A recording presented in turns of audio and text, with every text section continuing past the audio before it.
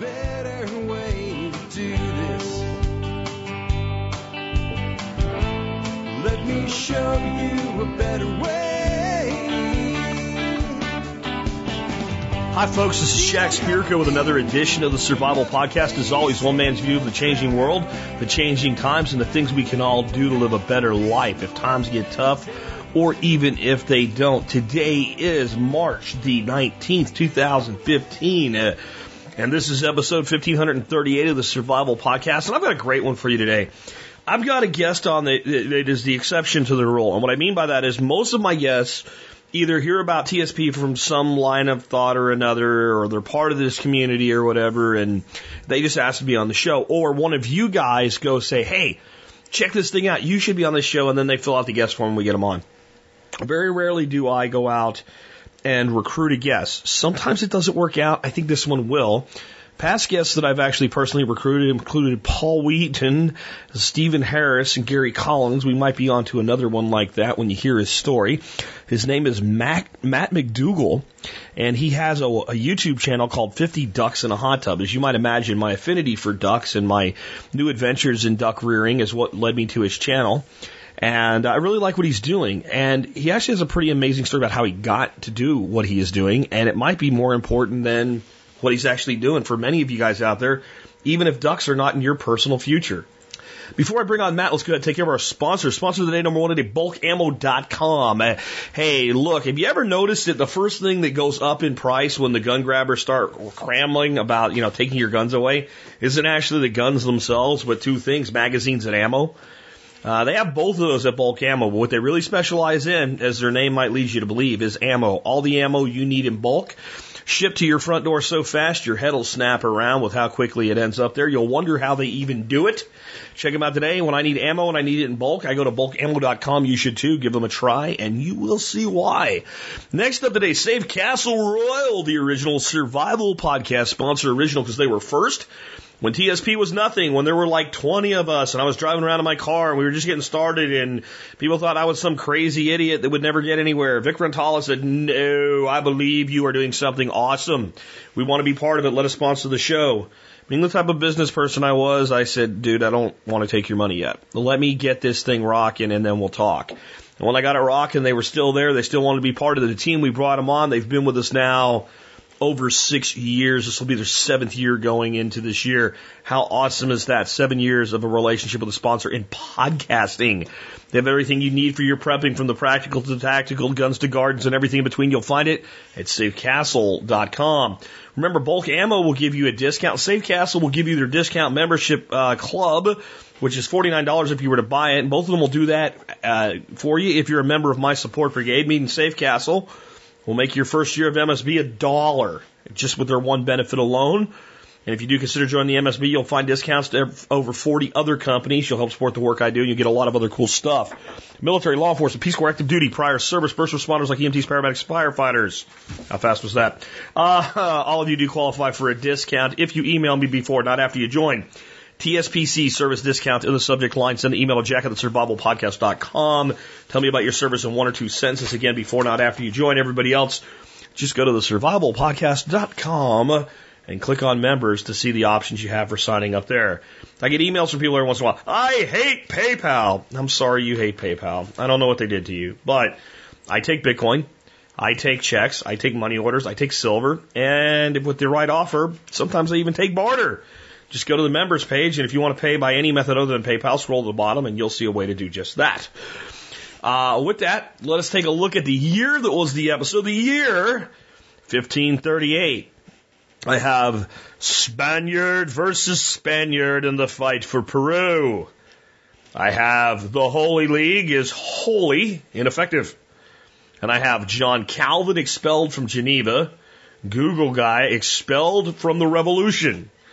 I'm going to read that one because I have some thoughts on revolution versus insurrection in our modern day and our hope to have more liberty and freedom in our lives as we battle the totalitarian march of the state. This is a little different, but it's where it's going to lead me, and you'll understand why in just a second. John Calvin had never meant to go to Geneva. He was originally going to go to Strasbourg, but because of the war between the Holy Roman Emperor and the King of France, he took a side trip, ending up in Geneva. Again, this is in 1538, the year of the episode. It was just for a night, but he was convinced by a friend to stay and preach there. He is called a pastor, but there is no record of his taking vows at this time. His training is as a lawyer, so the preacher-lawyer has been backing articles or laws to suppress Catholic practice. Articles are smashed and chaos reigns, so that even though the Geneva Council is Protestant, they give the boot to several leaders of the movement, including John Calvin. He will continue his trip to Strasbourg, but he will return to Geneva one day and stay for the rest of his life. My take by Alex Shrugged, who puts these together at TSP Wiki for us. In every revolution, you have people who stir things up, and you have people who organize what happens after the revolution. In this case, Geneva became Protestant through a lot of rabble-rousing, but in the end, they wanted stability. So those who had brought about change had to leave. The same thing happened to Thomas Paine after the American Revolution. He wrote Common Sense that fired the imagination of the revolutionaries, but afterward he lived in exile in France because he couldn't stop stirring things up. A modern example of this is when Egypt fell and Mubarak was overthrown by some guy from Google. I believe it was Abdel Karim Mardardi, but I'm willing to be corrected. It looked like we would be a revolution of a modern moderates. But soon the old revolutionaries with long-time organization and religious backing outflanked the Google guy.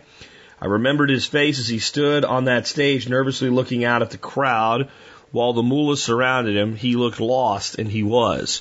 This is exactly why I'm for insurrection versus revolution in our modern day. Revolutions have a terrible track record of being successful, if successful means greater liberty for the people that fight them. Both fortunately and unfortunately, the American Revolution did provide more liberty for the people that fought the revolution. Though I don't believe it actually provided the liberty that they were seeking, just less tyranny. It's probably why Thomas Paine had to go to France. He might have been like, yeah, about that whole sending the militia to tax the farmers in Pennsylvania on the whiskey that they're making out of their corn. Yeah, we're not supposed to do that now, are we? Off to France you go. I'm sure there was some level of that kind of thing going on.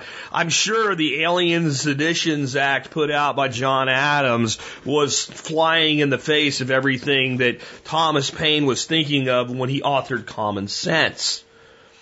And even with all that said, there is no doubt that for the colonists, becoming these states united was a step toward liberty. But historically, most revolutions take you from dark to darkness, right? From dark to darker.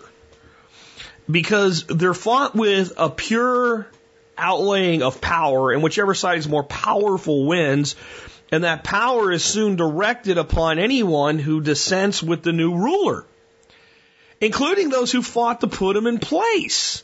Because, hey, we know what it was like before. We can't have that again. You don't believe anymore. You've got to go. Off to the gulags or Siberia with you, or to the gas chamber you go, or what have you. I mean, if you look at the history of Germany, the rise of Adolf Hitler and the Nazis was a revolution. And eventually people were put to death and put in prison because they weren't a good enough Nazi. This is the history of revolution throughout the world. Very seldom do revolutions work out the way they did for the colonies that became the United States. And even then, they generally do something that I consider maybe better, maybe worse, but never definitely having to be better. And that is, we take the power from one group of people and we give it to another. When what we really want is power in our own lives. That's why I think that our modern revolt needs to be an insurrection. An insurrection for a voluntarist society. A society that says, until such time as that person over there does something that interferes with the rights, freedoms, and liberties of another person in regard to their property, their pursuit of happiness, until such time as one of those things occurs, until somebody interferes with their life, their pursuit of happiness, or their property, then what they do is not my concern. If they hurt somebody's feelings, or they're doing something somebody else finds offensive, that is not my concern, and it's not yours either. An insurrection transfers power into the hands of the insurrectionists, and it's a lot longer of an ordeal, and it requires a different type of strategic thinking. And sometimes that means taking responsibility for things in your life that aren't even your fault. Sometimes that means admitting, hey, life dealt me a shitty hand. But you know what? With enough gumption, any hand can be a winning hand. I'm going to play my hand. And you know what? If that hand loses, I still have enough to ante up to draw another hand and play that one too. Sooner or later, I'll find my way up and out of this table and on with my life. On that note, I'd like to bring on our special guest today. Again, Matt McDougall, a guy who's been dealt many hands by life, some of them not the best, but is now doing the best he can with the company of over 700 ducks, apparently 50 of them in a hot tub, to talk about all of that and more. Hey, Matt, welcome to the Survival Podcast, man. Well, Jack, thanks for inviting me. Hey, man, I'm glad to have you on. I'm a guy that's really gotten deeply into ducks myself, and one way or another, we crossed paths on YouTube eventually with our adventures in duck raising. And I do have you on to talk about ducks and raising ducks and how that fits into your life, but I'd actually like to start out with going through a little bit of your background. Usually I have guests give the 5-minute elevator speech, but when I looked at yours, I thought, this is something a lot of our audience really could do with hearing, because I get an email a day at least from one person that says, well, I wish I could do what you do, but I can't because my life sucks. You've had quite a few ups and downs. Can we kind of go through how that worked out? I mean, you started your story off here on my notes. In 2006, you made the worst business decision of your life. Well, actually, it predates the 1991, but 2006 is when it sort of came to a head. So tell us about that. Well, I made a decision to expand my retail operation that I had opened in 1991, and I bought a 10,000 square foot building. And I had been renting at that point, and it worked out, the rent and the mortgage was the exact same price. So I thought, why not own? Well, it turned out the building was just a curse. It basically, the building was situated between 5 banks, like dead center. So it was like, I figured it was so busy with the amount of people going to the bank, and it would just be a bonus to where I was from where I previously was. And we moved the business there in December of 2006, and it was like someone turned the tap off. It was like someone took the eraser to 16 years of business and just put me out of business overnight. We were down like 60% in sales the very first month we opened, and that was in December. It was a sinking feeling to watch 16 years of a vibrant business just go down the tubes so fast. It really made me have to rethink on how to do things. So we suffered for a while. Actually, it was about 2006.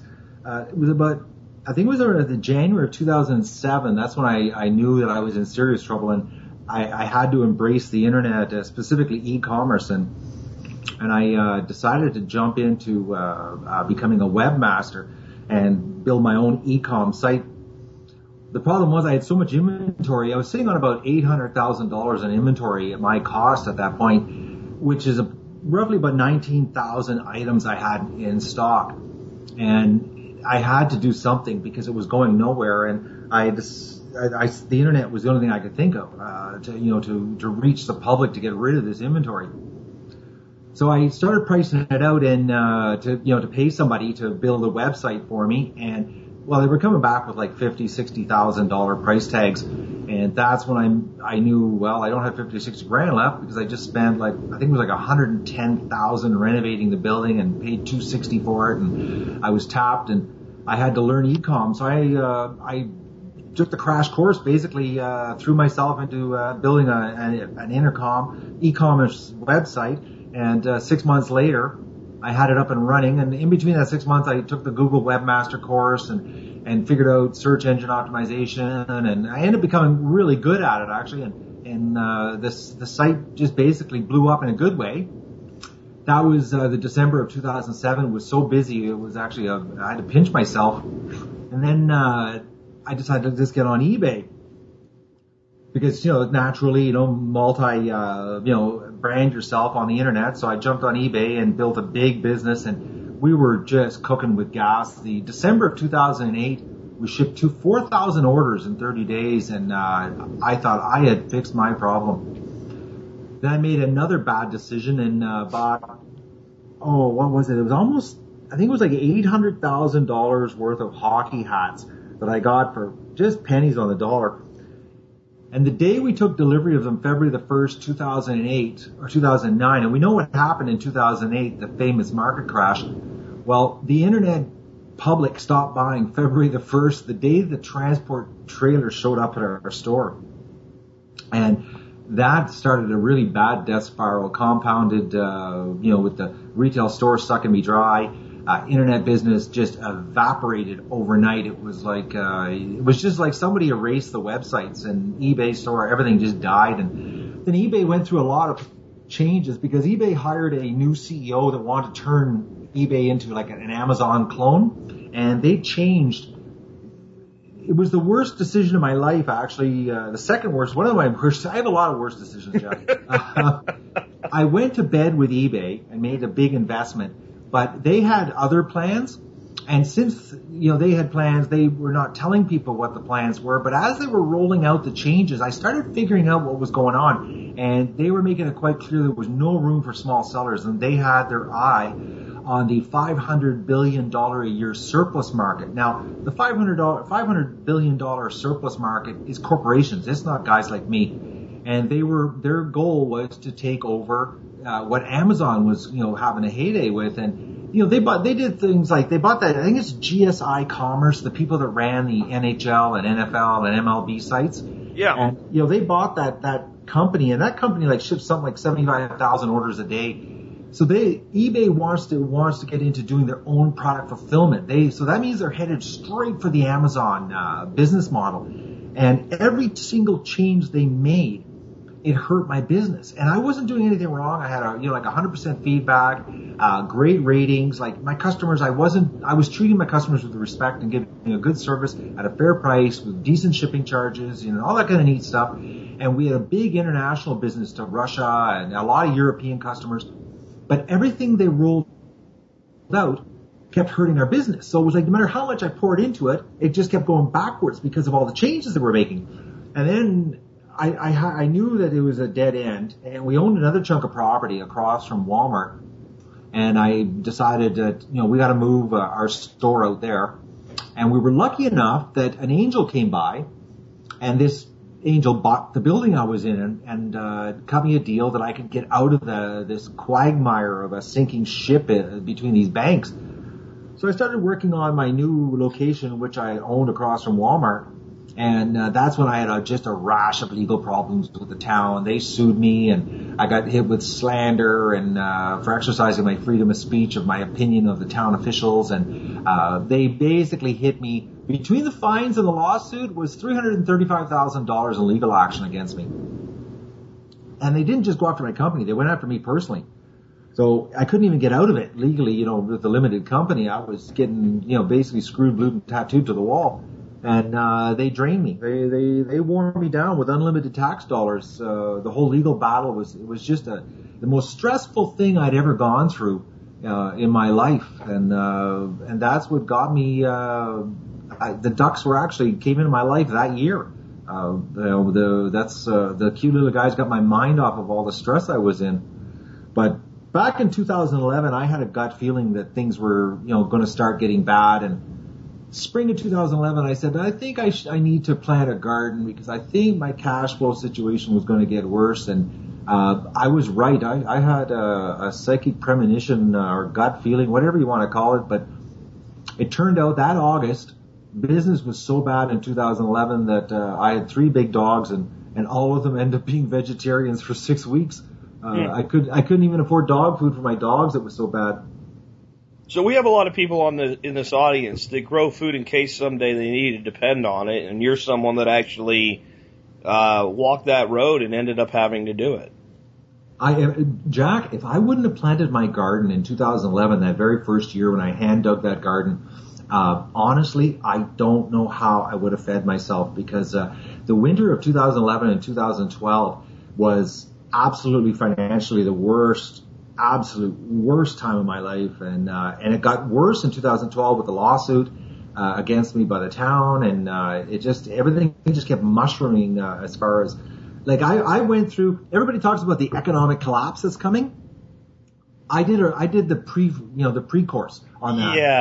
Yeah. And I was so lucky that I honed these skills, and I would have, if someone would have told me, Matt, if you didn't plant a garden in 2011, you weren't going to be able to eat, and your dogs wouldn't get fed, I would have laughed at them. I would have never believed it, and then it came true. It happened, and I'm telling you, Jack, like the old saying, it's better to learn how to do something when you don't have to do it than to learn something when you have to do it. It makes a world of difference. You're preaching the mantra of the TSP choir right now, man. That's what everybody here is all about. So you also said on your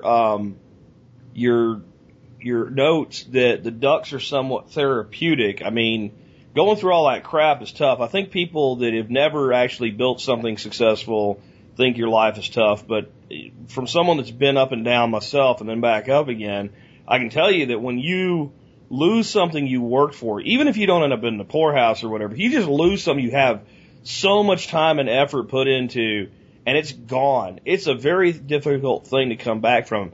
For me, I kind of learned a similar lesson to you, which was don't put my future in other people's hands who can change the rules without asking. Back in the day, you could make a lot of money with Google AdSense, and I had built up about $8,000 to $10,000 a month in revenue from AdSense, and they changed the rules one day, and it went down to 10% of that, and that's a hard thing to lose after years of work, and it takes something to pull yourself out of that. So could you talk a little bit about how working with animals is therapeutic? Because I'm watching a whole line of them walk past my window right now, and it does just make you feel good. You have a smile on your face right now, don't you, George? I do, absolutely. Yeah, they do. It's amazing. It's like a lot of people, you get the PETA crowd and the vegans, and they tell you, don't eat animals, and YouTube ruined me for when it came to meat, because you start watching YouTube videos on the factory farm cruelty, what's going on, and I love animals with like all my heart. I'm a big animal lover, and like big time. And I couldn't. I watched a video once of the pigs being scraped off the inside of a frozen truck with a snow shovel frozen to the side and squeezed so tight inside that that all their guts were coming out their anus. And I was in the grocery store the following week, and I was looking at the sale on the backwoods for $2.99 a pound. And normally I would buy a whole whack of them. And I looked at them and I said, I'm not touching that stuff anymore, because I'm not going to contribute to this to animal cruelty. But I don't want to become a vegan. I love meat, so it's like, okay, so I got to come up with something else. And I got chickens the first time. Chickens were all right. I'm not a big fan of them because, one, they're freakish the way they've been interbred so much, and they aren't very social creatures. Like you can't. They're not cute. They aren't friendly. They scatter. They taste great, but they just don't have that reward feeling. When you treat them really good, you don't get anything back from a chicken. They get that reptilian look back at you. Yeah, they're only happy to see you if you're carrying food. Where when I go out in the morning just to let the ducks out, they're just happy that I'm there. They talk to you.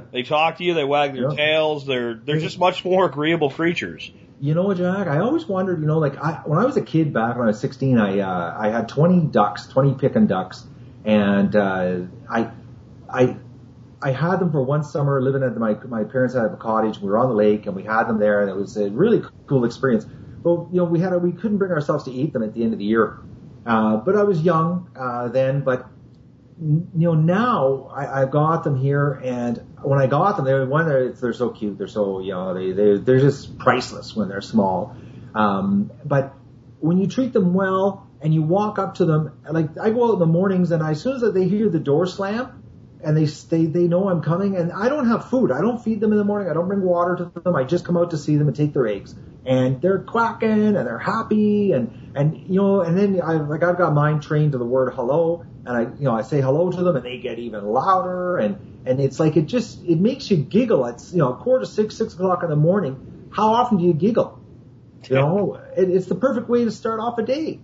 You know, and in the summer it's even better because, you're giggling at 5 a.m. because you're out there with them, and they let you know too when they want stuff. And it's not like a chicken, chickens are, like I said, they taste great. That's all a chicken's got going for it. Yeah. Now you've got like over 700 ducks on your property. I think they have access to a pretty good sized lake. That gives them a lot of free range opportunity. But with that many ducks, you have to be producing a lot of eggs. Are you doing what we do? Do you sell your surplus eggs off? What do you do with that many duck eggs? Well, I only have 700. Well, last year I had 720 ducks. I only have them during the summertime when the lakes are open. Then in the fall I do the cull and process them for meat. But like this winter I have 73 females and 80 ducks in total plus 5 geese. Okay. Is what I keep over. I've got 7 drakes. And so I've got, I think it's 71 or 69 females. Right now I'm collecting eggs and the Asian grocery store takes them. Because I've tried selling them locally, but North Americans are hung up. They don't realize that the health benefits of duck eggs. And actually today I was at my specialist for my back, and he's one of those doctors that he doesn't believe in prescription drugs. He's not a homeopath, but he's an MD that does chiropractic work and natural therapies.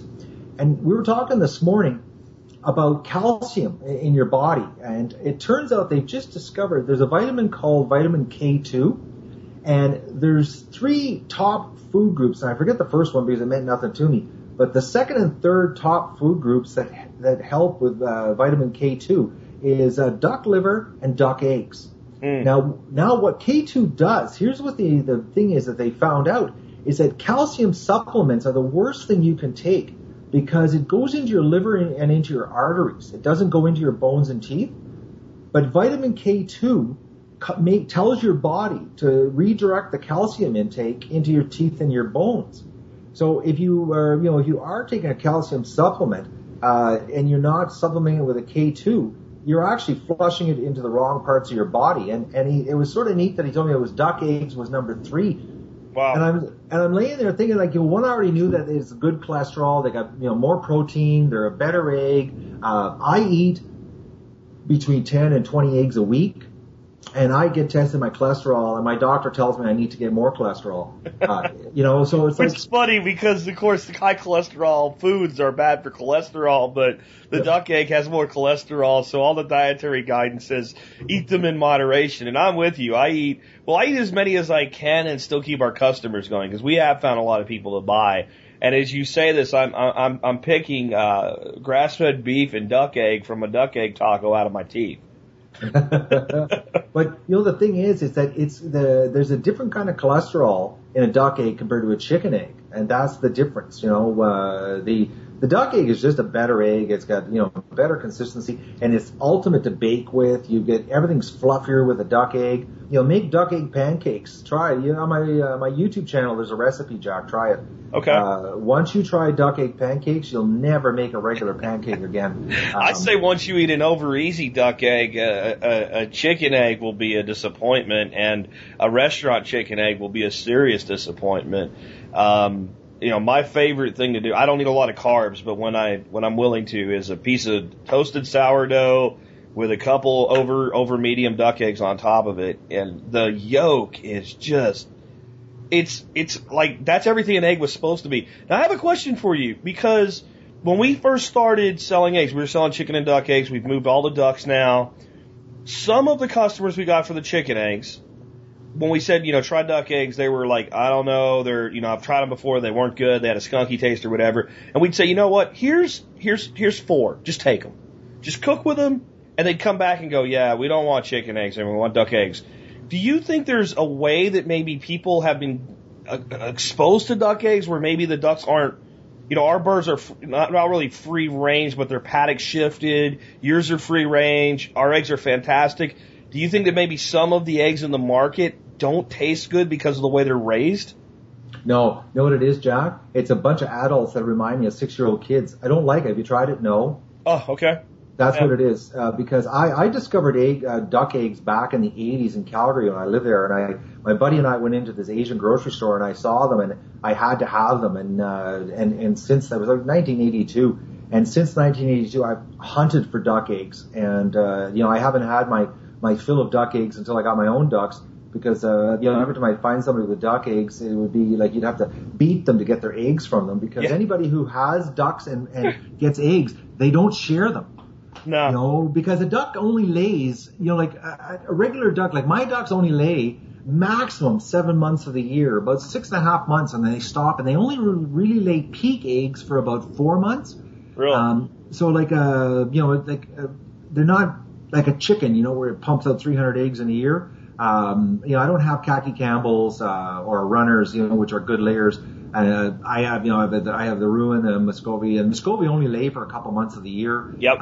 The Pekin and the Rouens, the Rouen and the Pekin, they're about tied on the egg production. So it's like basically about July, my ducks stop laying eggs, and by the end of August, I'm out of eggs here because I have no more, and I have to wait till the ducks start laying again late December and early January, and then I just make a lot of dishes that I can freeze that have duck eggs in it, and that's how I get my fix when they're not laying. But you try to talk to people about it, and it's like trying to get people to buy duck meat. And you say to them, have you ever tried duck? Oh, I don't like it. Have you ever tried it? No. and so it's like you can't deal with people when they have their minds closed like that. And the problem is North America, because chicken is so pounded into us. Yeah. It's the opposite of Asia. Asia, I have my Asian customers, the Vietnamese store I deal with. We talk all the time, and they came here from Vietnam, and they said they don't eat chicken there. Chicken is for the rich. Chicken eggs are for the rich. Everybody eats duck. It's duck eggs, it's duck, and that's what they do. But if you look at their farming over there, like their rice paddies, they use ducks to control the insects in the rice paddies. And you see those videos on YouTube where the duck stampedes going down the roads. Yeah. Well, there are farmers that just breed these ducks that go to field to field, and they'll bring it into a rice paddy field, clean all the wheat out of the bugs out, and they move the ducks over to another place. Yep. And when the season's over, rice season's over, they slaughter the ducks, and the ducks get sold. So the Asians eat free range. They call them home ducks. They're free range ducks because they live in the rice paddies.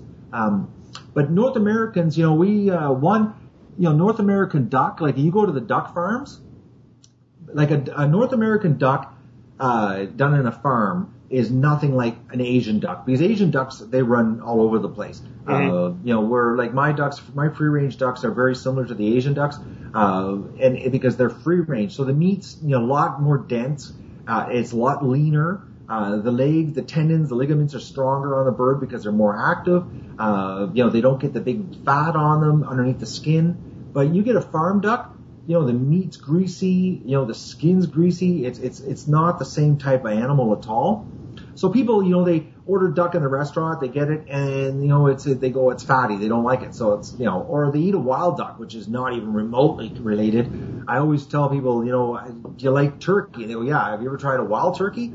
Well, it's nothing like a domestic turkey, and it's the same thing with free-range duck and farm duck. They're not the same thing, and you try to tell people, and I give up. I don't even waste my time anymore. I think preparation has a lot to do with it too. There's a lot of right ways to cook and a lot of wrong ways to cook, and I think a lot of people that have had something once and say they don't like it, well, if you happen to have it prepared by somebody that doesn't know what they're doing, then you've made a decision that's not based on reality, it's based on an experience. It would be like if you went on a date one time in your life and the person you went on a date with was a flake and you said, well, I'm never going to date again. It's the same type of knee-jerk reaction.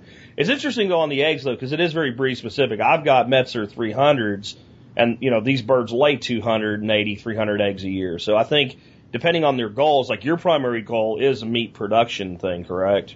Yeah. I want, actually, my goal was, I didn't have a goal, Jack. Oh. I accidentally got the ducks, and that's the story in itself, how the ducks came into my life, but, which I'll back up on that for you. I decided when I had the chickens, I kept some dual-purpose chickens over the winter, and I decided to hatch their eggs. Well, it turned out it was an absolute flop, which I video logged the whole thing on YouTube, and it is a dismal failure. And really, those videos shouldn't be up there because it makes me look really bad. But it's also to show people that, you think, oh, if you ever had to raise and grow your own food, things can go wrong.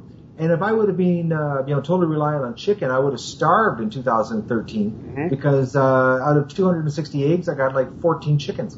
So, I had to get more chicks. I called the hatchery up because now I have to buy chicks because I couldn't hatch my own. And the hatchery had no chickens, but they had some ducks. And they had this, basically, at the time on the phone, they said they had about 125 ducks in 3 different breeds. And I said, I'll just take them all because I didn't even know what I was getting. But I'll take them. I know I like duck because I know I've had it every time I go into a restaurant. If duck's on the menu, I've always ordered it. So I said, I live on the side of a lake, so why not? I can't get chickens, get the ducks. And the guy gave me like 41 extra ducklings. His hatch was very successful, and it was the last hatch of the year, so he had to get rid of the ducks. So I got like 100. I ordered. I think it was 125. I ordered 120, and I got 171. Wow. So I got a bonus, and then the ducks, just took over my life from that point on. But I didn't pick the breeds for a purpose. They had Muscovy, the Pekins and the Ruins, and I just said, well, I'll take them, and we'll see what we get. And that's how I have my flock. It's and then it wasn't planned at all. The growing and raising your own food, everything's been sort of by accident. Yeah, I'd say we kind of came into it by accident too because we ordered assorted ducks. We actually got 12 ducks from Tractor Supply and 8 of them died. They had what we call Tractor Supply disease down here, which means don't buy your ducks from Tractor Supply. And so my wife said, well, I want them because they're cute, so get me some more. So I said, well, how many do you want? And she's like, I want 22, just being a plucky woman. So I'm like, fine. So she said, did you order ducks yesterday? I said, yes. She goes, how many you order? I said, 22. So she never expected me to do it, order that many. And I figured, well, if we lost 8, of 12, we'll probably lose a bunch of these. And of course, none of them died. They all did great. And we were building a business based on chickens. And we started selling the chicken eggs, and all of a sudden the ducks hit maturity and eggs started coming out of ducks. And I started cooking them. I'm like, these are fantastic. And I'm like, I wonder if we could develop a more of a premium market here. And it took about 2 weeks to go, I don't want to ever see a chicken again. Because as soon as we introduced customers to the duck eggs, the ones that were open to it, we couldn't produce enough with the small amount of ducks we have. So then we went and bought specifically a layer breed, but we didn't start out with that end in mind. We kind of got there. And I think for a lot of people, that's what they need to understand, that like you just have to start doing something and get in the game and swing the bat, and you'll hit enough balls to start figuring out, well, I'm really good at pulling the ball into right field or driving it to left field or driving it center, and then do what you're good at. And I think that people will end up in different places, but we all got to start somewhere. Just get it going. Well, sometimes you jump into things, out of necessity, and they can end up being the best things because you have to be good at it. And it's the best. It's a good motivation, when you have to be good at it. And it's not like, well, I'm just doing it for a paycheck, but I'm doing it for survival. And sure. That's how I like, I read, I'm a prepper. I've always been a prepper my whole life. I grew up where, my mother's basement had a cold room, and we stockpiled food, and we grew it as a child and preserved. So I come from that background. The freezer full of food, and the grocery store could evaporate, and it wouldn't have mattered in our household. And that's where I come from. So it's sort of, I look at current day preppers, and I'm like, I've been living it my whole life, just the way I was raised, and so now but I've never had to do it because I went to the big city and and did that routine, and I came back to the country, and now I'm doing it, and I had to do it for survival. And I would have never thought at 50 years old that I had to grow my own food or I wasn't going to eat. And it never even dawned on me that was how my life was going to unravel and take on a whole life of its own on YouTube, on top of it, and it's, let's talk about that, right? Because you have this, the channel's 50 ducks in a hot tub. Maybe it should be 700 ducks in my house, But, the reality is I know this from documenting a lot of what I do, not just with ducks, but in life in general. people think that don't make YouTube videos regularly. If they make one here and one next year, they think that when you go out and make videos of what you do every day, that it's no big deal. That it's just, you just do what you would normally do and you happen to video it. It adds so much effort to that which you could just knock out and do. What made you be willing to consistently do the extra work? Because I realized as a homesteader myself, I got so much stuff to get done. I got my podcast to do on top of it. Doing something like the Duck Chronicles, it takes a lot more time than people think. What made you decide I'm going to take this and kind of run with it? Jack, that is the $1 million question. I opened my YouTube account, I think it was like 2007 or around there, and I used it for real estate. I had some property I wanted to sell, and I just did some videos for my real estate, and I built a website to advertise, and I got rid of the real estate, and the videos came down, and then 2011, when I was digging my garden, something just told me, I don't know why, but I said, Matt, video this, and it was just for my own personal thing, and I started videoing my garden in 2011, my first series, my organic garden, and and YouTube offered, to invite me. They offered me into the partnership deal where I could monetize everything back when it was, it was a privilege to get invited to the partnership club, and I turned it down because I posted videos just for myself.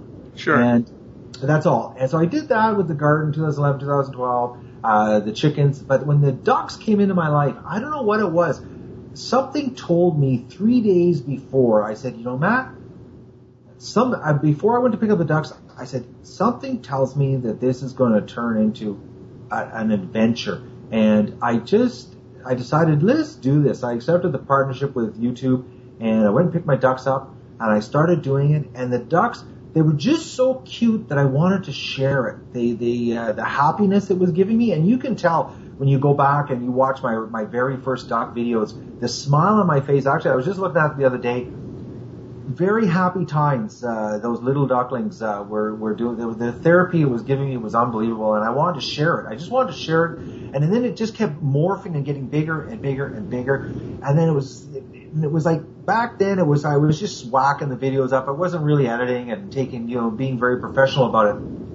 And then I decided in the fall of 2013 to get serious about it. And I just, it was the fans, people commenting and cheering you on, and they liked the ducks and they thought the ducks were cool. And it was always, all the videos were always about the animals, not about me, not about what I was doing, but it was about the animals.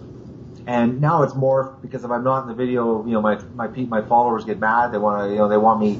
The worst video I could put up, actually, the most thumbs down I ever got on a video was when I filmed the ducklings and I wasn't in it, and I just set the tripod up and let the ducklings do their thing. I got more thumbs down on that video because I wasn't in it. But I thought I was just to give people something different. But the work involved, people don't realize it's massive. Just an example, like last year, with the flock, and I'm looking at a repeat of this year. My typical day was 17 hours, and 6 of that was just editing and taking care of comments and managing the channel. So you've got 11 hours of animal husbandry that you're killing yourself, labor, hard physical labor, and then you come in and you do 6 hours more, like 3 hours that night. Next morning, you get up at 4 a.m. and you go right to your laptop and start working, and to edit, to get tonight's episode up, and it's to share it, and it's the fans that cheer you on, because the fans they're the driving force. Because I don't have a troll problem on my channel because of the demographic that I appeal to.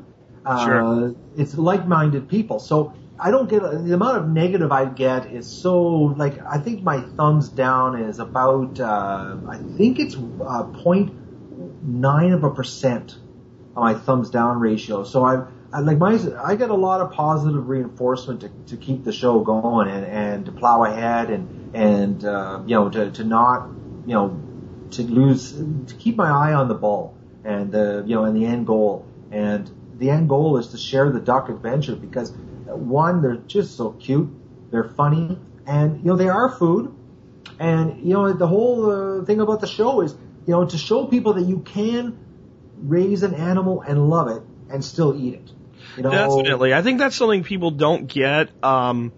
It makes me think of, when I watched a video by Mark Shepard, and he's sending off some of his pigs to slaughter, and he says, they have one bad day. And you can tell it even bothers him a little bit. And this is a guy that farms for a living.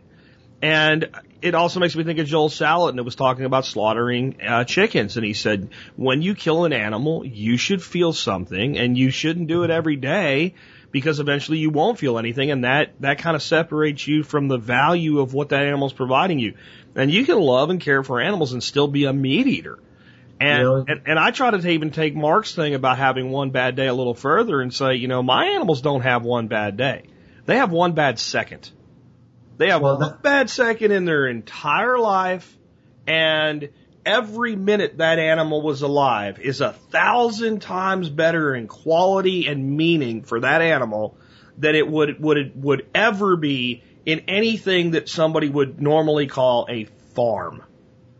Well, Jack, last fall, the cull took the biggest emotional toll on me, because last year the duck adventure was so big. My first year was 171 ducks, and I slaughtered, 74 ducks, and then I kept the females. But, last year we slaughtered 600 ducks, okay? And I was an emotional wreck the week before, getting ready for it, sick stomach every day, stressed out. And then I went through 5 weeks of depression. The month after the cull, and you can see it in my videos, the month of December, I'm depressed. I'm not happy. It mind screwed me up really, really bad, because I had so much attachment to them. Because last year, the duck adventure, we went through a lot of crap here, a lot of predator problems. I fought Mother Nature, tooth and nail here. We had everything come at us, absolutely everything. And, it was a war zone here. And I won.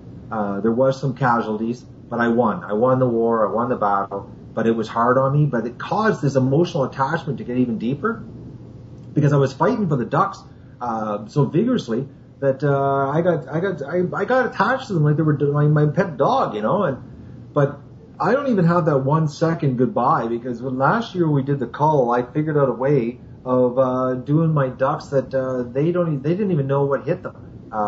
It's like they were 1 minute they were getting a pet and calm right down, and the next minute they're headless, And I figured out a new way of doing it, that there was no stress for the animal, no chasing them. It's all on YouTube. I video logged it to show people there is a way of corralling them and getting them set up so that they literally walk up to the chopping block, to get decapitated, and they don't. A lot of people, say, well, you shouldn't let animals see what you're doing. They don't realize that it's the stress that freaks them. An animal can be sitting there and watch his best friend getting torn apart by a coyote or a turkey vulture, and they'll sit there playing away. They don't have a clue. But if that turkey vulture or that coyote starts chasing them, and then the panic and then stress, that's when the stress comes in. And if you can, dispatch an animal without stress, they can see their best, their buddy get done, and they don't have a clue what's going on, because they don't know. They don't have the capability of logic to understand that their head is coming off or their buddy's head just came off. All they understand is the thrashing and the stress factor and the noise. And if they hear an animal stressing out, that's what stresses them out. Absolutely. But if nobody's stressing, I videoed it to prove it to people last year that look at, we're decapitating them right there, and the ducks are sitting there quacking like nothing's wrong.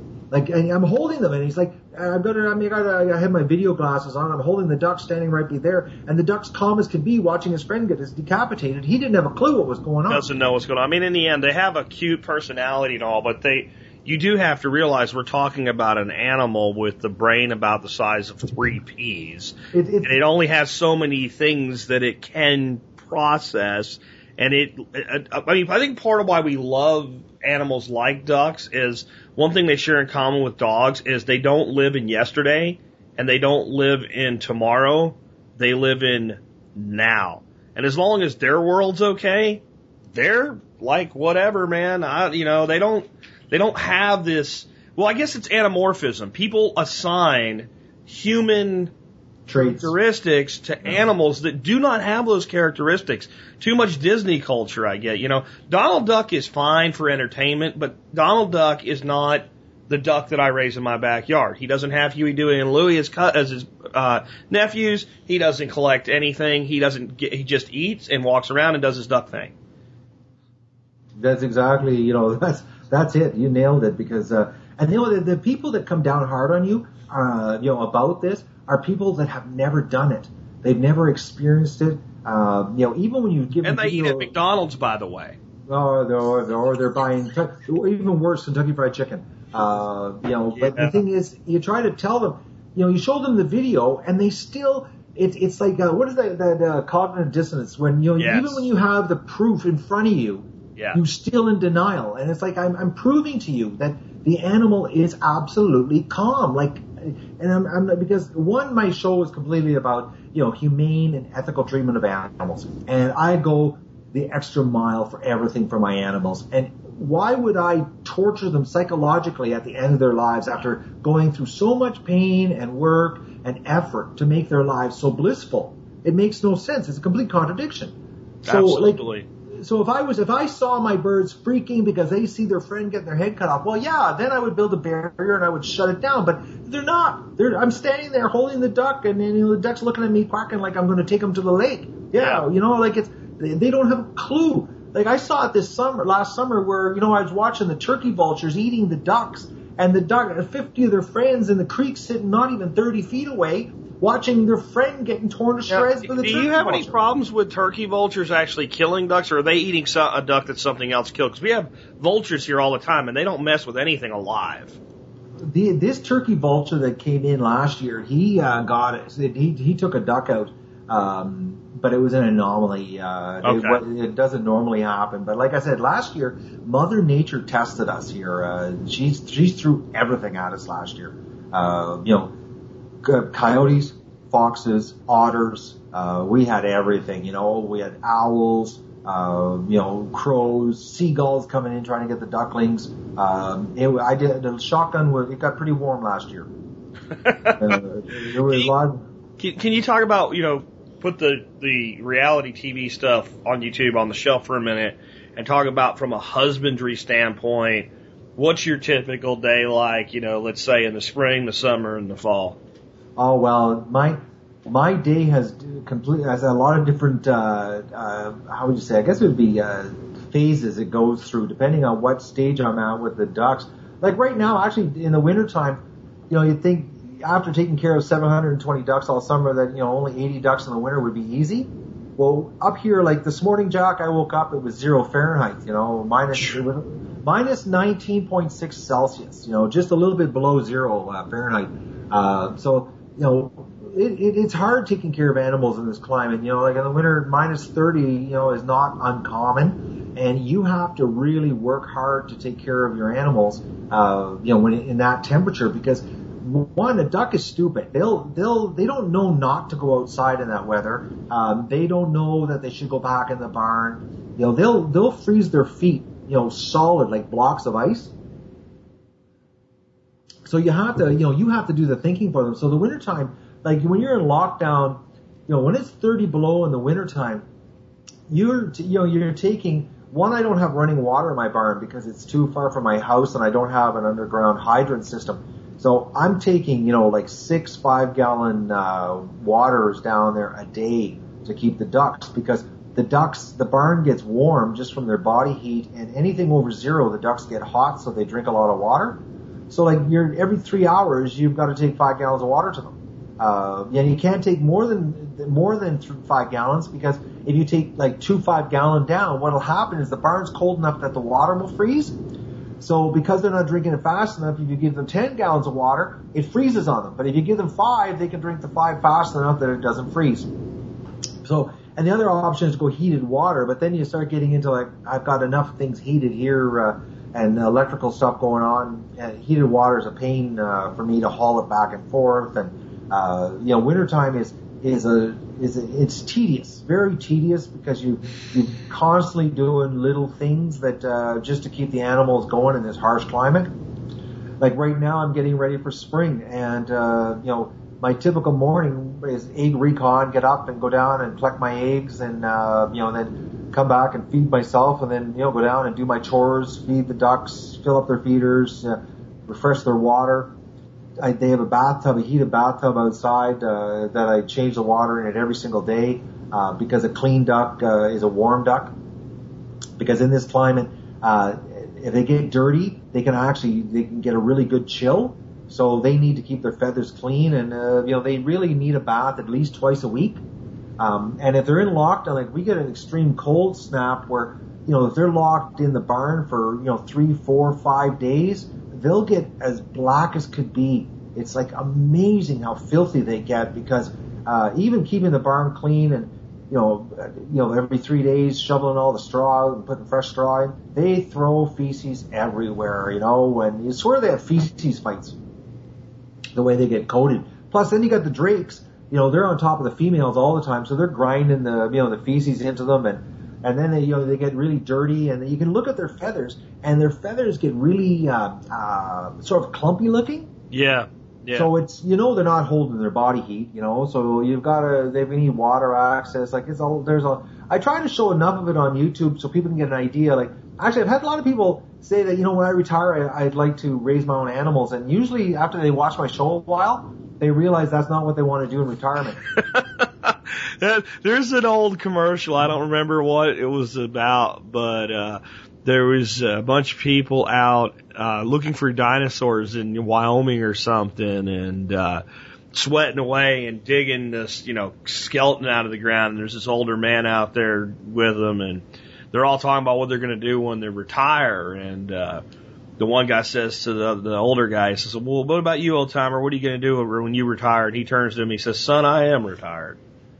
And I mean, I think that's kind of the attitude you have to have. Like, you do this not because it's something you want to do when you don't think you're going to be working anymore. You do it because it's something you love and it's something that you want to be part of your life. Well, actually, you don't do it if you consider retirement you don't want to do anything. Yeah. Okay?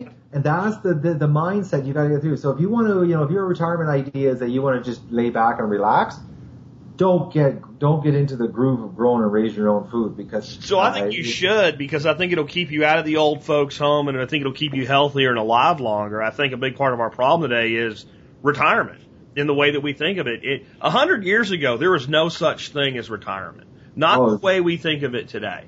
There was an evolution of what you were able to do for your family and your community. And as people got older, they took on more things like equipment maintenance and advice, but they were active and engaged right up until the day they either fell over dead or couldn't get out of bed anymore. Well, Jack, I'm 53, and I've never been stronger in my life. And I've worked out my whole life. I was one of those kids that is very athletic my whole life. I've been a workout freak. I was my friends. They waste like 45 minutes, 5 days a week going to the gym. And I look at them and I say, what a waste of time, man. If you took up a good hobby like growing and raising your own food, you'd lose weight, accomplish something, and eat better.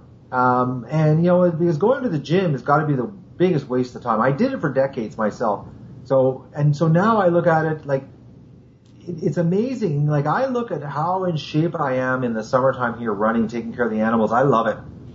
Because one, I can drink beer like a fool and I gain no weight. I can eat like a massive pig. Like, I can eat, 2 pounds of meat for supper and, a pound of veggies and have snacks at night. And like, I probably eat between 4,000 and 5,000 calories a day in the summertime.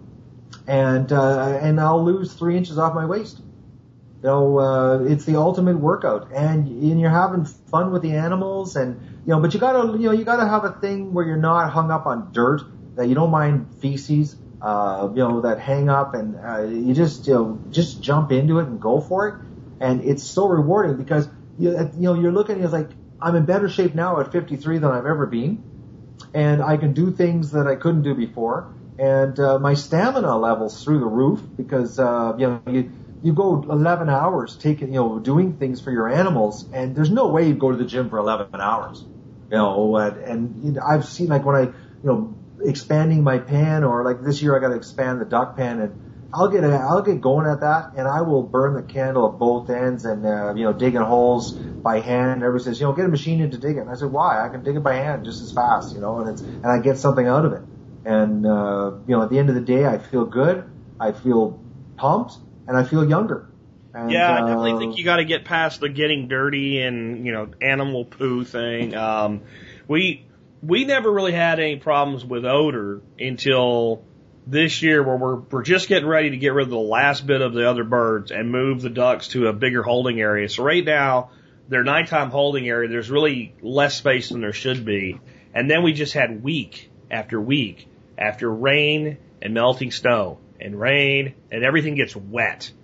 And that's where you start to pick up some odor. And otherwise, it's just duck poop. It's soil building. It's a great thing. I'm looking out at my yard right now. We don't irrigate or do anything. We just manage with the ducks.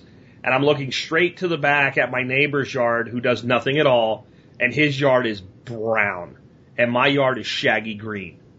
And that's what duck poop is to me. It's this wonderful yard. And I probably, mow the edges here and there and weed the edges here and there twice a year, because the ducks eat everything. That's the great part. And that's just awesome. And people say, well, like, how much money do you make on duck eggs? And we don't make a huge amount, because we only, we run about 100 ducks, and we've just kind of gotten into there, and a bunch of them won't be laying for another 16 weeks yet. But if I look at what I feed these guys, because they do get a portion of their feed from being fed, because they're only on 3 acres, I could never hire anybody to do for me what those ducks do for me in return for some feed. I mean, there's no way in the world anybody would come here and maintain this property for what the ducks charge me. Jack, in the province of Ontario up here in Canada, it's against the law now. They banned cosmetic spraying of your yard. You can't buy the selective weed killers anymore. Okay. So everybody's yard is just dandelions and weeds, and it's disgusting. Okay. And my lawn, people come here and they accuse me of spraying my yard. And I said, well, one, I can't spray because, I've got animals free ranging, and they would die if they ate the poison. And they're like, well, how do you get, I've got an acre of grass here surrounding my house, and the ducks absolutely love weeds. They like weeds over grass. Yeah. And then when the weeds are gone, they'll eat the grass. Yep. And like, I used to spend 50 hours a year on my lawn tractor, and I know that because the hour meter told me when I did my oil changes. 48 to 50 hours cutting the grass every year. Last year, 1.5 hours on my lawn tractor. Now that's a big drop from 48 to 50. That's a lot less gasoline too, and a lot less time spent. Yeah. No. And you're right that they love weeds. When I moved in here, like the worst invasive weed around here is the Russian thistle and prickly lettuce, and those two things are everywhere. You can't find it on my property. The first thing the ducks and the geese did was eat it all. Oh, they love it. Every bit of it that came up, they ate it, like immediately. Like you'd let them out, and they would run out, and they would start just picking around, and then one of them would and they would just all run over there and eat it to the ground. And any weeds that did go to seed, they love the seeds. They eat all the seeds. So it's like, so the weeds get really double whammy, because if it did manage to go to seed, the ducks eat the seeds. Correct. And another bonus about ducks, and I noticed it last year big time, because last year we had a really wet year up here. It rained it destroyed my garden, and my garden was a washout last year from the rain we had. But normally you get that much rain, you get a lot of mosquitoes. Now, what ducks love to do is they love, when they get into a puddle and they sift through the puddle with their bills. Well, they're eating all the larvae in the puddles. Last year, everybody I was talking to, there was 2 complaints last year from all my neighbors. The mosquitoes were crazy, and the skunks tearing the yards up to get at the beetle larvae. Okay? I had no larvae on my lawn because the ducks would drill and get the larvae, and I had no mosquitoes. Like, I don't remember mosquitoes. Like, the duck has got to be the absolute best thing you could have for your yard. I actually did a video on YouTube about perfect lawn care, organic lawn care, to show how good it was, and from doing nothing. Like, just let the ducks do it. And it's something about weeds. They see a weed and they fight over it. You see them running towards it. It's so funny. Yeah, they're murder on flies too. We have a lot of cattle in the area, and by midsummer here, there's flies everywhere. That's what everybody complains about. And they do go to the duck house because there's manure there and it does attract them. But if you walk over there at a time when the ducks are there and the flies are swarming, it sounds like 20 odd people randomly snapping their fingers. Yeah. Because they're snapping them out of the air. I mean, and then the other big pest we have here are grasshoppers. Yeah, they love grasshoppers. Oh my God. It's like chickens will randomly run and get a grasshopper or 3 here and there. The ducks literally get in a formation and push through a paddock and drive them like a bunch of hunters driving deer. What a lot of people don't realize is that ducks are actually predators. Yes. And, people don't realize that, but they're a predator and a grazer. And, but they're a predator first. They graze second. And, a lot of people don't understand that. Like ducks, my guys get on the lake, and the lake I'm on is just infested with minnows. And it's funny, once they get old enough and they learn how to dive to get the minnows. Oh, yeah. It's crazy. You watch them, and that's all they do is fish, going after the minnows. They're really an aggressive animal that way, like frogs. You must have a lower product feed bill than I do with that big lake. No, they still burn through it. It's actually what I noticed last year, because last year my ducks were 1 month older than the previous year for being in November. What I noticed was that in September and October, I was going through 400 pounds of feed a night when they were in the compound, and because they only fed at night, because during the day they're at the lake. Which 700 ducks, yeah, okay, that makes sense. Yeah, so 400 pounds. Well, what I noticed in November, they were getting so proficient at foraging for food in the lake that instead of going through 5 bags, 80-pound bags at night, I was only going through 4. It dropped down to like 320, 360 pounds of feed. So I had about a 20% reduction. And that was just because they were learning, they had taught themselves to be more proficient at hunting on the lake. And I go down there and watch them, and they never stop hunting during the day. Yep. But when they were first introduced to the lake, the first while they don't understand the hunting thing. So what they do is they just goof around and they do a lot of sleeping on the side of the lake. Yeah. But once they get good at hunting and they know how to get the minnows and they know how to to drill up the weeds, and they once they know this, that's all they do. That's all they do. They go down there and they just work the lake, and when they come home, they just eat 1 bag less on me. And that's good. I noticed, yeah, but it really changes the taste of the meat. Yeah. It makes it much stronger tasting. Yep. Which is what I like. I like that strong taste. Yeah, we notice the eggs in the middle of summer when they're eating a lot of insects. As gold as the yolks are all the time, they're more gold. It's like it's the keratin, I think, in the exoskeletons. It's the same thing that takes a trout that was stocked, and the year they stock him, he's white, and if he holds over in the stream for a year, they turn pink to orange like a salmon from all the keratin in what they're eating. And then, like, the other thing we've been doing to supplement our feed, I used to do a lot of barley fodder for everybody. But what I found the ducks absolutely love is sprouted black oil sunflower. Oh, really? So I just do that, and I have a group of buckets with holes drilled in the bottom so they'll drain. And just like you might make sprouts in a jar on your kitchen countertop, I have a lot less ducks than you have 100, you have 700. But I put 3 big scoops of sunflower seeds in a bucket. I soak that in water overnight. The next day I dump it into a bucket with holes, and then I put another one in, and then I have 3 strainer buckets. So by the time you get all 3 filled and you're putting the next one in, you've got 3 days of growth, and you've got this, it's before they actually get the true leaves popping out, but they've got a pretty good stem and a root, and it like quadruples the weight of the feed. Yeah. And they go maniacal crazy on those things.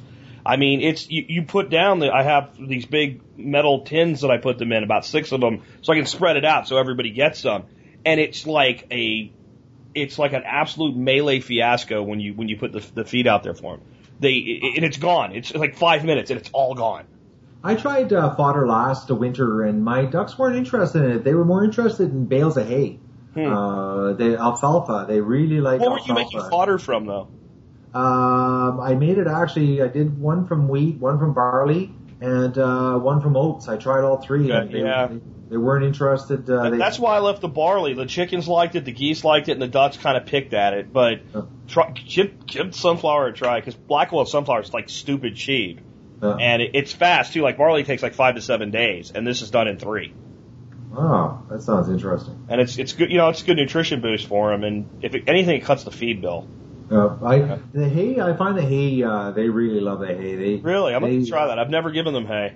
Yeah, Bela gives them good alfalfa hay, and they'll just strip it clean. I made a hay dispenser to throw a bale inside of it, and they'll pick it right down to nothing, just to stems. Wow. They're like they really like. I give it to them in the winter. Once they start free ranging, I don't give them anything, because they can forage off the land. There's lots here. They've got the lake. They've got the property. I'm in a unique situation, so. I've got a 300-acre lake that nobody uses but me, so it's the ducks have got the ultimate playground.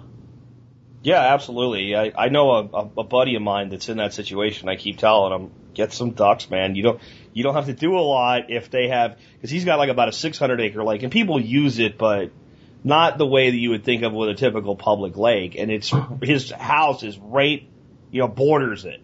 So I'm like, throw a couple dozen muscovies on there, and they'll take it from there. So, because I don't know about what you've noticed, but I've noticed that as far as foraging ability, it seems to be that my muscovies are a lot better at getting what they want from the land than maybe the other ducks are. I find ruins are phenomenal. I think it's because they're so close to the mallard. To the mallard, yeah. Yeah, they're good. The Pekings, they're not bad. The Muscovies, I find, are more interested in my yard. They would rather run around the yard chasing bugs. Yeah. Where the Ruins love the lake. The Ruins are always the first ones to get to the lake. They're much more goal oriented when it comes to the lake. Pekings are sort of in between.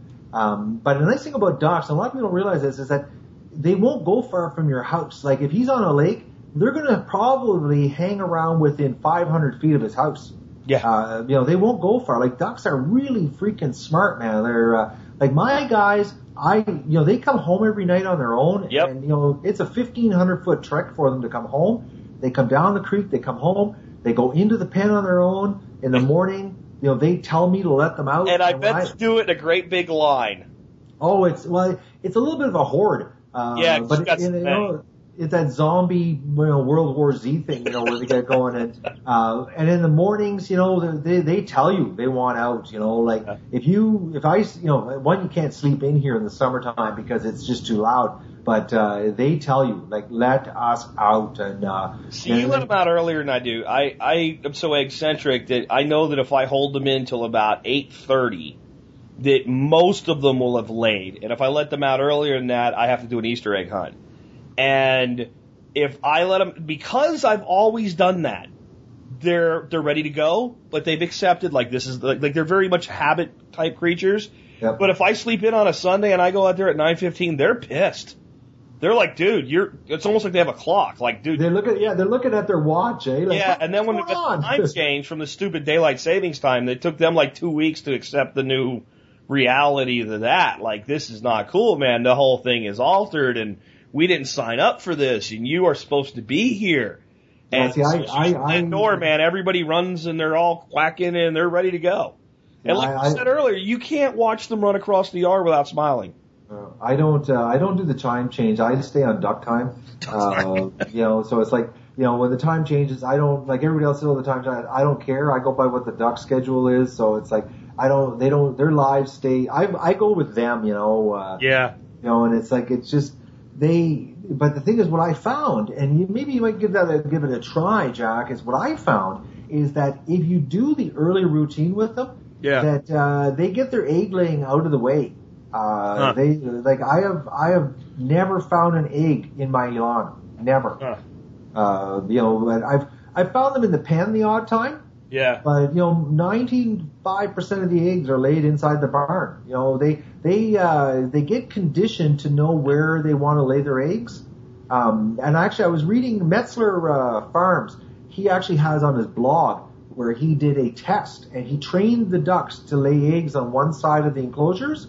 Okay. And they found when they did this that after 2 weeks of conditioning, the ducks knew to lay the eggs on one side. Huh. And that's when I got the idea. How do you do that? Do you just hold them there until they lay and then let them out, or what? You just sacrifice some eggs.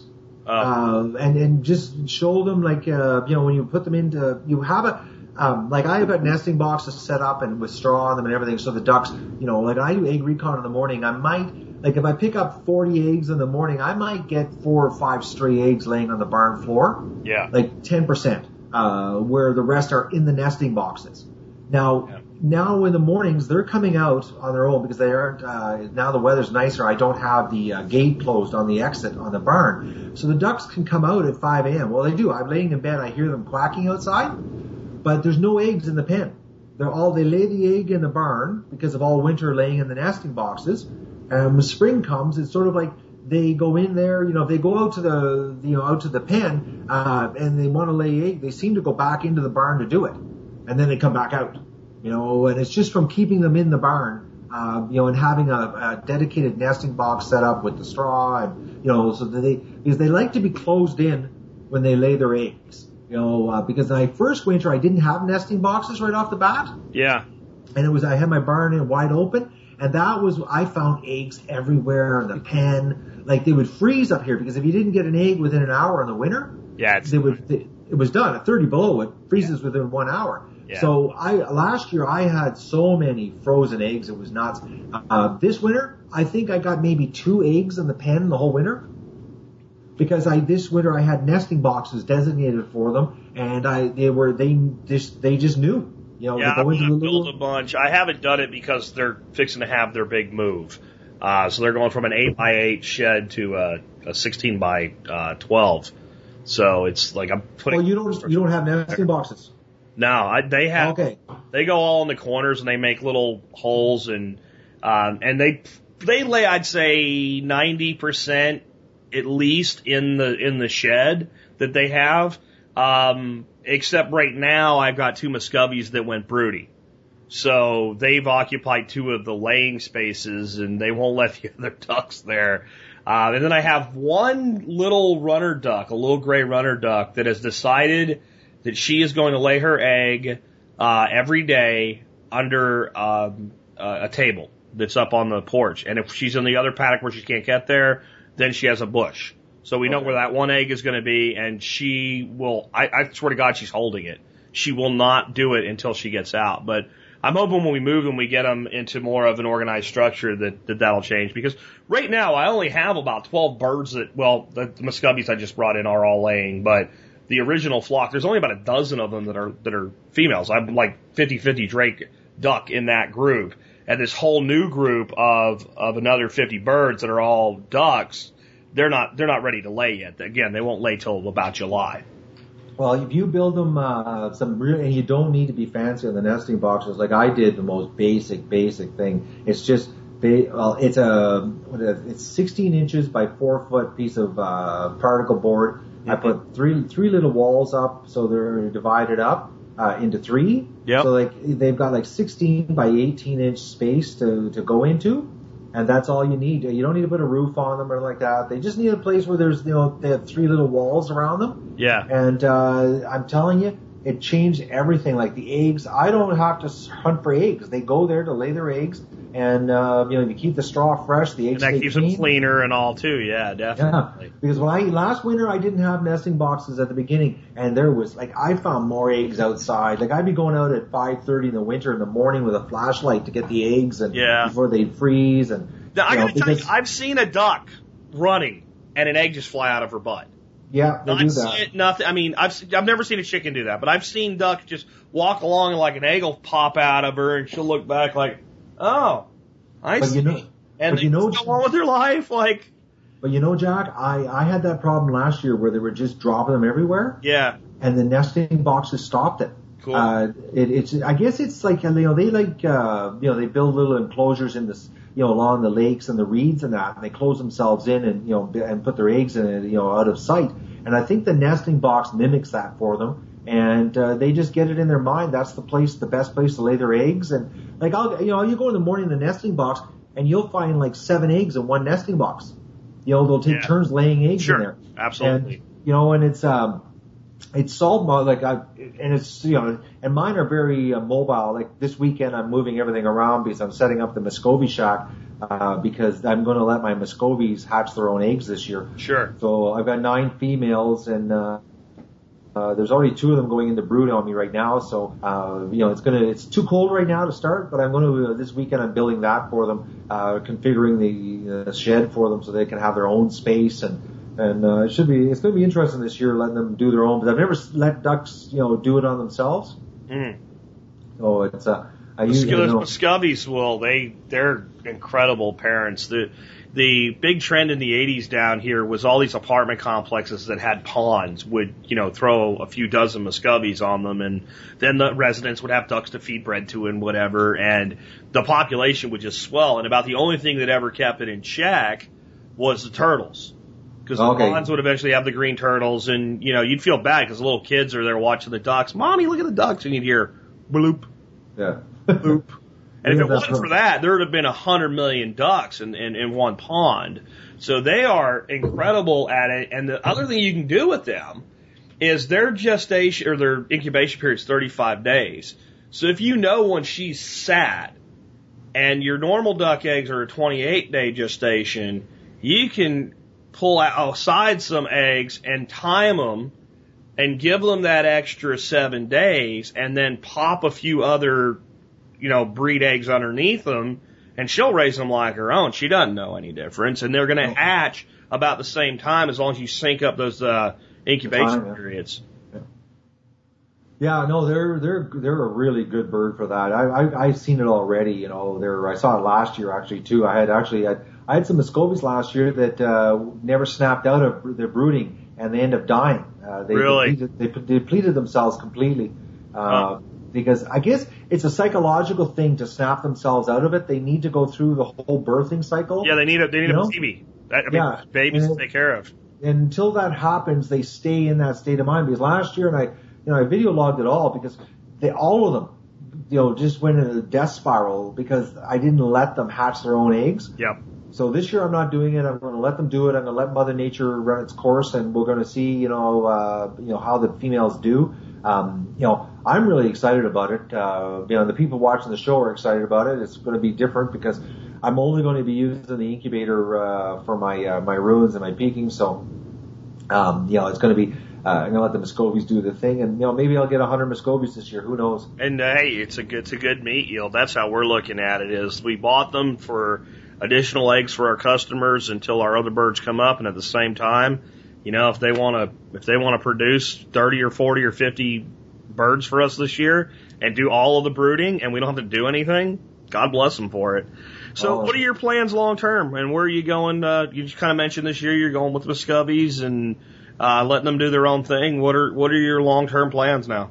Well, this year is a really exciting year, and actually I'm going to announce it here on your show. The Duck Adventure is going to take a new angle this year. We're going to be raising I'm going to shoot for 1,000 ducks this year. And the goal of the Duck Adventure this year is that all the ducks that I raise, we're going to be donated to the needy. I've secured a provincially approved processor in the province here that is willing to process them the way I want them processed, and be provincially inspected, that I can actually let the meat leave my property. And we're going to be a lot of food kitchens and food banks are going to be getting the ducks from the Duck Adventure this year. So I'm excited about it. It's a big deal, and that's what I'm focused on completely, because last year we had the problem that legally, if you slaughter animals on your own property in Canada, they can't leave your property. Okay. So it was really hard finding a processor, but I found a processor in the province that is willing to do it. If the animals are being donated, he was going to donate his services. Okay, that's great. Oh yeah, it's a great guy. He's I was lucky to find him, and he agrees with me on the way they need to be slaughtered. So we're going to be arranging. It's going to be actually a really big event. He's going to arrange a triple-decker pig truck. And because, your transportation of an animal is so stressful, And he is arranging a triple-decker pig truck that we're going to walk the ducks into it so that we don't have to chase to catch them. And it's going to be like a school trip for the ducks. So I'm excited about it because the duck adventure this year is going to be feeding the needy, and because I don't need to have 1,000 ducks. I only eat maybe about 150 ducks a year myself. Sure. So I don't need this many, but I want to do it because I want to give back, and it's an opportunity. That things are just falling into place to do this, and we're going to be running a big fundraiser on the show to help feed the ducks, to help feed the homeless. That's awesome, man. Oh, it's going to be an exciting year. It's I'm pumped about it, and it's all coming together. The pieces are falling into place. Like to find a processing plant that's willing to donate their services, because ducks are the most expensive to do. Because here in Canada, you're not allowed to have anything feather-wise left on an animal. So the way they process ducks up here, they have to use the hot wax method. So it's very expensive. Yeah. To do it. And this guy, he bellied up to the table and offered his services of his plant. And he's a big plant. He's provincially and federally approved. So it's an exciting year on the Duck Adventure. It's going to be big. We've got some Canadian celebrities that are interested in coming to visit the show, and it's going to be. I think the Duck Adventure this is going to be the big year for it. We'll get some good awareness, and we're not just growing and raising our own food and sharing it with the world, but we're actually going to give back to the community. Well, that's very cool. And for everybody that's listening out there, can you tell them how to subscribe to your videos, watch your stuff, what have you, how to find it? YouTube and 50 Ducks in a Hot Tub. Just type it in the search bar and you'll find me. It comes up number one in the search results. That's the easiest way to get us. And then click on the YouTube channel and click subscribe and just watch how it unfolds here. And I try to video as much as possible. And Jack, you know what it's like to put stuff up on YouTube. It's a lot of work. It's a big job, but I've got to show people, what's going on here and how things happen, the good and the bad. So you've got a queasy stomach. Some days it's not a good show to watch, because there are bad things that happen when you're raising your own animals. Yep. And things that, that make you sad. And it makes me sad too when it happens. But it's, 50 Ducks in a Hot Tub. It's if you want to watch a duck show that gives back, and this year the ducks are going to be giving back big time. Well, and I think before we wrap up here real quick, I'll give you a chance to give a shout out to your partner there, Doug. I mean, I've got my partner, Charlie Dog, and I don't think I could take care of everybody without him. And I know your dog's a big role on your homestead. Well, Doug is actually, I rescued Doug last year. I actually adopted him. He was trapped in an apartment for his first 15 months of his life, and I stumbled across him. My old dog had died, and I'd gone a couple months without a dog, and it was a Friday morning. I decided that it was time for a dog, and I didn't want to get a pup because I didn't want to go through the puppy stage with what I had planned that year. Mm-hmm. And I went on. We have a site up here called Kijiji, and it's it's like a Craigslist in the States. I went onto it, and there was this dog, and it was the most black and white use. It was the worst picture, Jack, you'd ever look at a dog.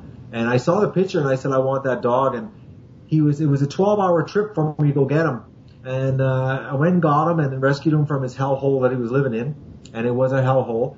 And I brought him here, and the dog was a natural duck dog. He took to the ducklings specifically, like he was attached to them, just mesmerized by them, and as gentle as could be. And then he started packing on the weight. He's 131 pounds now. And he hates predators with a passion. He knows, he actually does some really, he doesn't like the ducks when they're getting raped. And ducks, when a ducks, a lot of people don't realize, like, a female duck chooses who she wants to be mated with. And if she doesn't like the male, she'll fight him and squawk like crazy.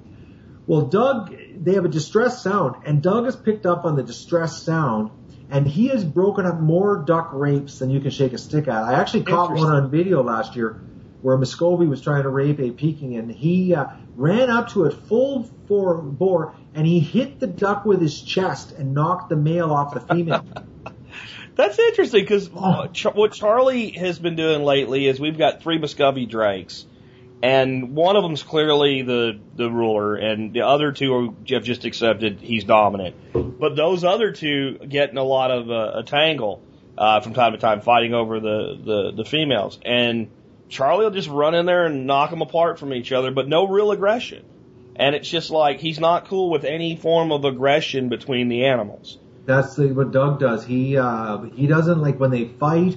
Actually, the geese were fighting last year, and he broke that up. He'll do that too. Yeah. But the predator situation, the dog lived in an apartment. Like he was an apartment dog. This dog can hold his bowels for 24 hours because they were bragging to me when I rescued him that he only has to go to the bathroom once a day. 15 minutes outside is all this dog ever got. So he got here, and he's got all this unlimited space to run, and he just instantly took over and became a predator dog. And like, I am amazed how aggressive he is when it comes to the wildlife, and he is not afraid. Like he storms right into the bush after stuff. He doesn't hesitate. And I'm really feeling positive this year that my predator situation might actually be severely curtailed because of him. Because I noticed this last winter that my tracks on the lake, I usually get a lot of coyote tracks coming close to the house. And this year with Doug running the lake and the swamp area, there's no coyote tracks. So I'm hoping that he's going to really do a good job this year. It's his second year on the job, and he's seems to be a natural. And he loves the ducks. It's amazing watching him on the show. When I'm editing the videos, I always get to see how he's interacting, and you can see how he's so happy to do things with the ducks. Yeah. And you'd never suspect a dog to be happy to do things with a duck. It's like, and you watch him, and his tail's wagging, and it's like, and he'll get in, and if they get a little bit flustered and their wings start flapping, you can see him close his eyes. Like, don't hit me in the face with your wing. and it's like, it's so funny to see because he's 131 pounds. Yeah. There's nothing on the property that is his match. And he cowers to the ducks, and it's because they're part of his pack, man. And he's not going to be aggressive to them. It's just, they're his. People say that it's hard to do, but I think it's just a matter of making the dog understand. Like you had a dog old enough and mature enough to get it right away. I had a pup, so I did have to work with him a bit.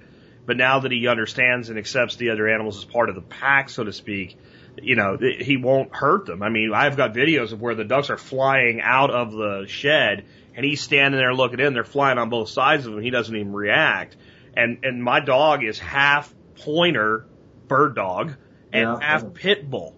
Right? Okay. It should not be in the mind of most people that a pit bull pointer mix is going to hang out with a flock of ducks, but I think dogs are just, like everything else. Once they know their role and they're happy in it, they're happy to fill it.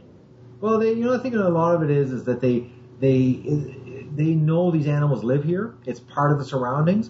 Because like on the first day I brought him here, he did charge the pen the very first morning when I let him out, and he got zapped with the electric fence. And that was really quite a sight. He ran towards the fence because he saw the flock, and the ducks freaked out and ran, and he got zapped. Well, after that, every time the ducks freaked, he sort of stopped because he thought he was going to get a zap, eh? But now he knows, the ducks are cool, but he's got a problem with the flying thing. He gets excited like he wants to play. Yeah. But now this spring, it's turned out that he hates anything flying around the yard, raptors, crows. He runs around the yard barking at things flying above the property now.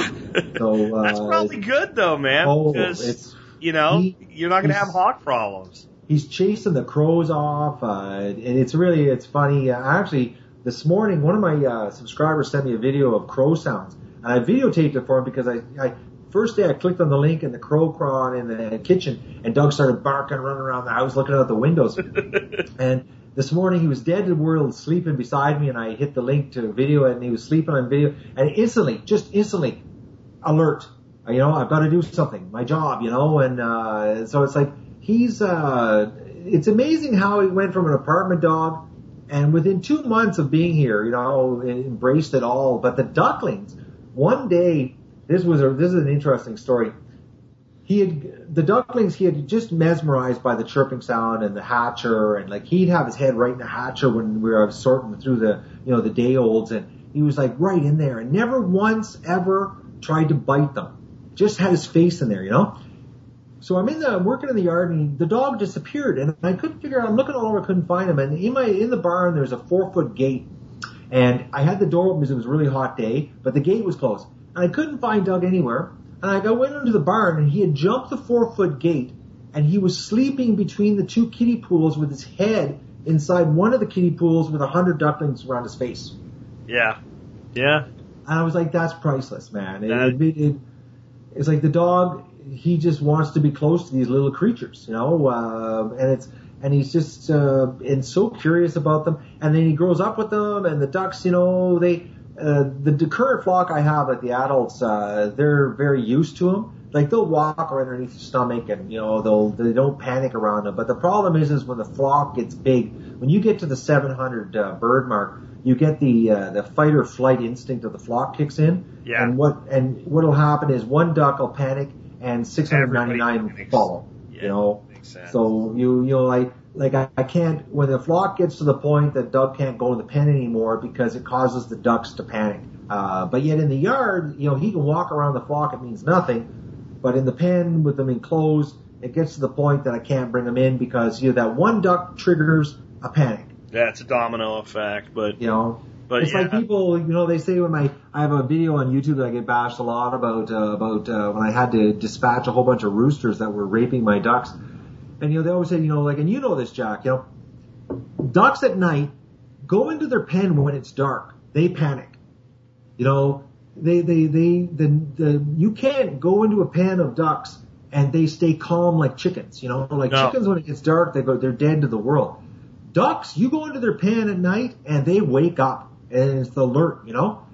Well, you throw a bunch of chickens in the mix, you know, the chickens don't roost because the ducks wake them all up, you know, and it's like, people don't realize that, you know, when you get, and the bigger the flock, the worse it gets, you know, the panic at night.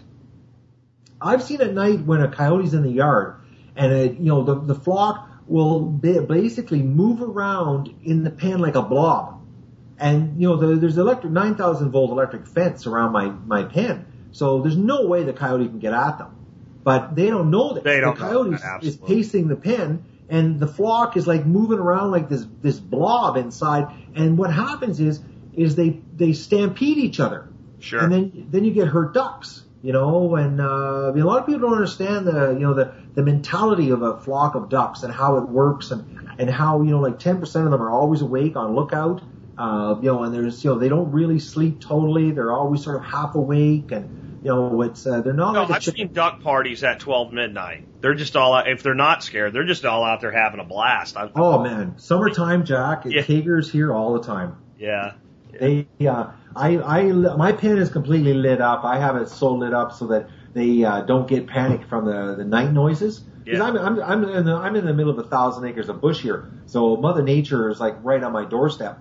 So there's a lot of noises at night, and if it isn't lit up, like I made the mistake of not having the lights on, and it was just, you know, it was chaos all night. Like the next day I had some hurt ducks, so I said I got to leave the lights on, you know, and I leave the lights on, and it's much calmer. And sometimes you'll wake up, you'll hear them at 2 a.m, and it's like, especially if it's raining, what a party.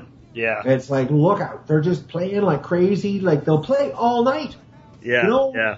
And it's like, you're looking out and you're like, it's 2 in the freaking morning. Go to bed, guys. Yeah. Yeah, well, anyway, man, I've enjoyed having you on today. Again, folks, the channel's called 50 Ducks in a Hot Tub, and if you go to 50ducksinahottub.com, it'll even lead you there. I'll have links in the show notes today. And again, man, I really appreciate you being with us, Matt.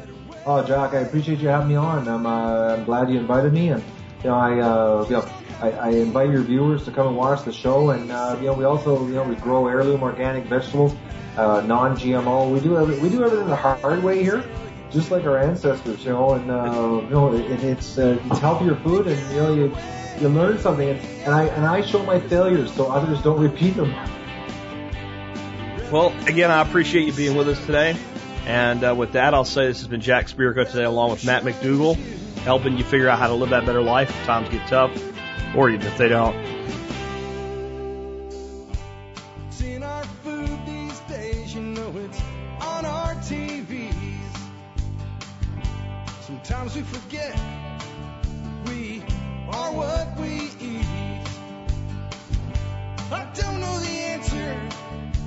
there's nothing I can do. It's the price we pay, I guess, when we follow all the rules. There's a better way to do this. Let me show you a better way. You don't have to be another face in the crowd. Don't have to live the way they tell you to. Make your own way and the others will follow. The revolution is you. The revolution is you.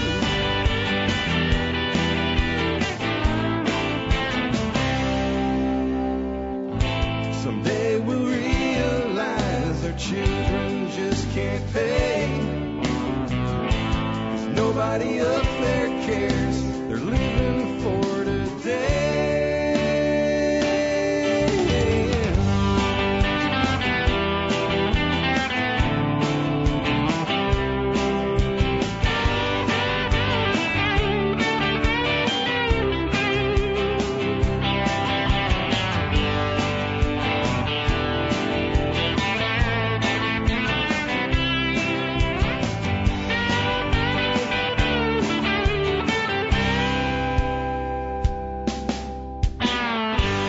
You don't have to be another face in the crowd.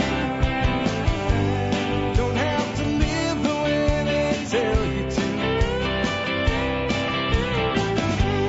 Make your own way and the others will follow. The revolution is you. The revolution is you.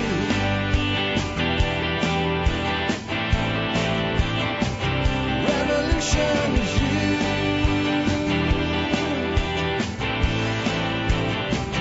Revolution is you.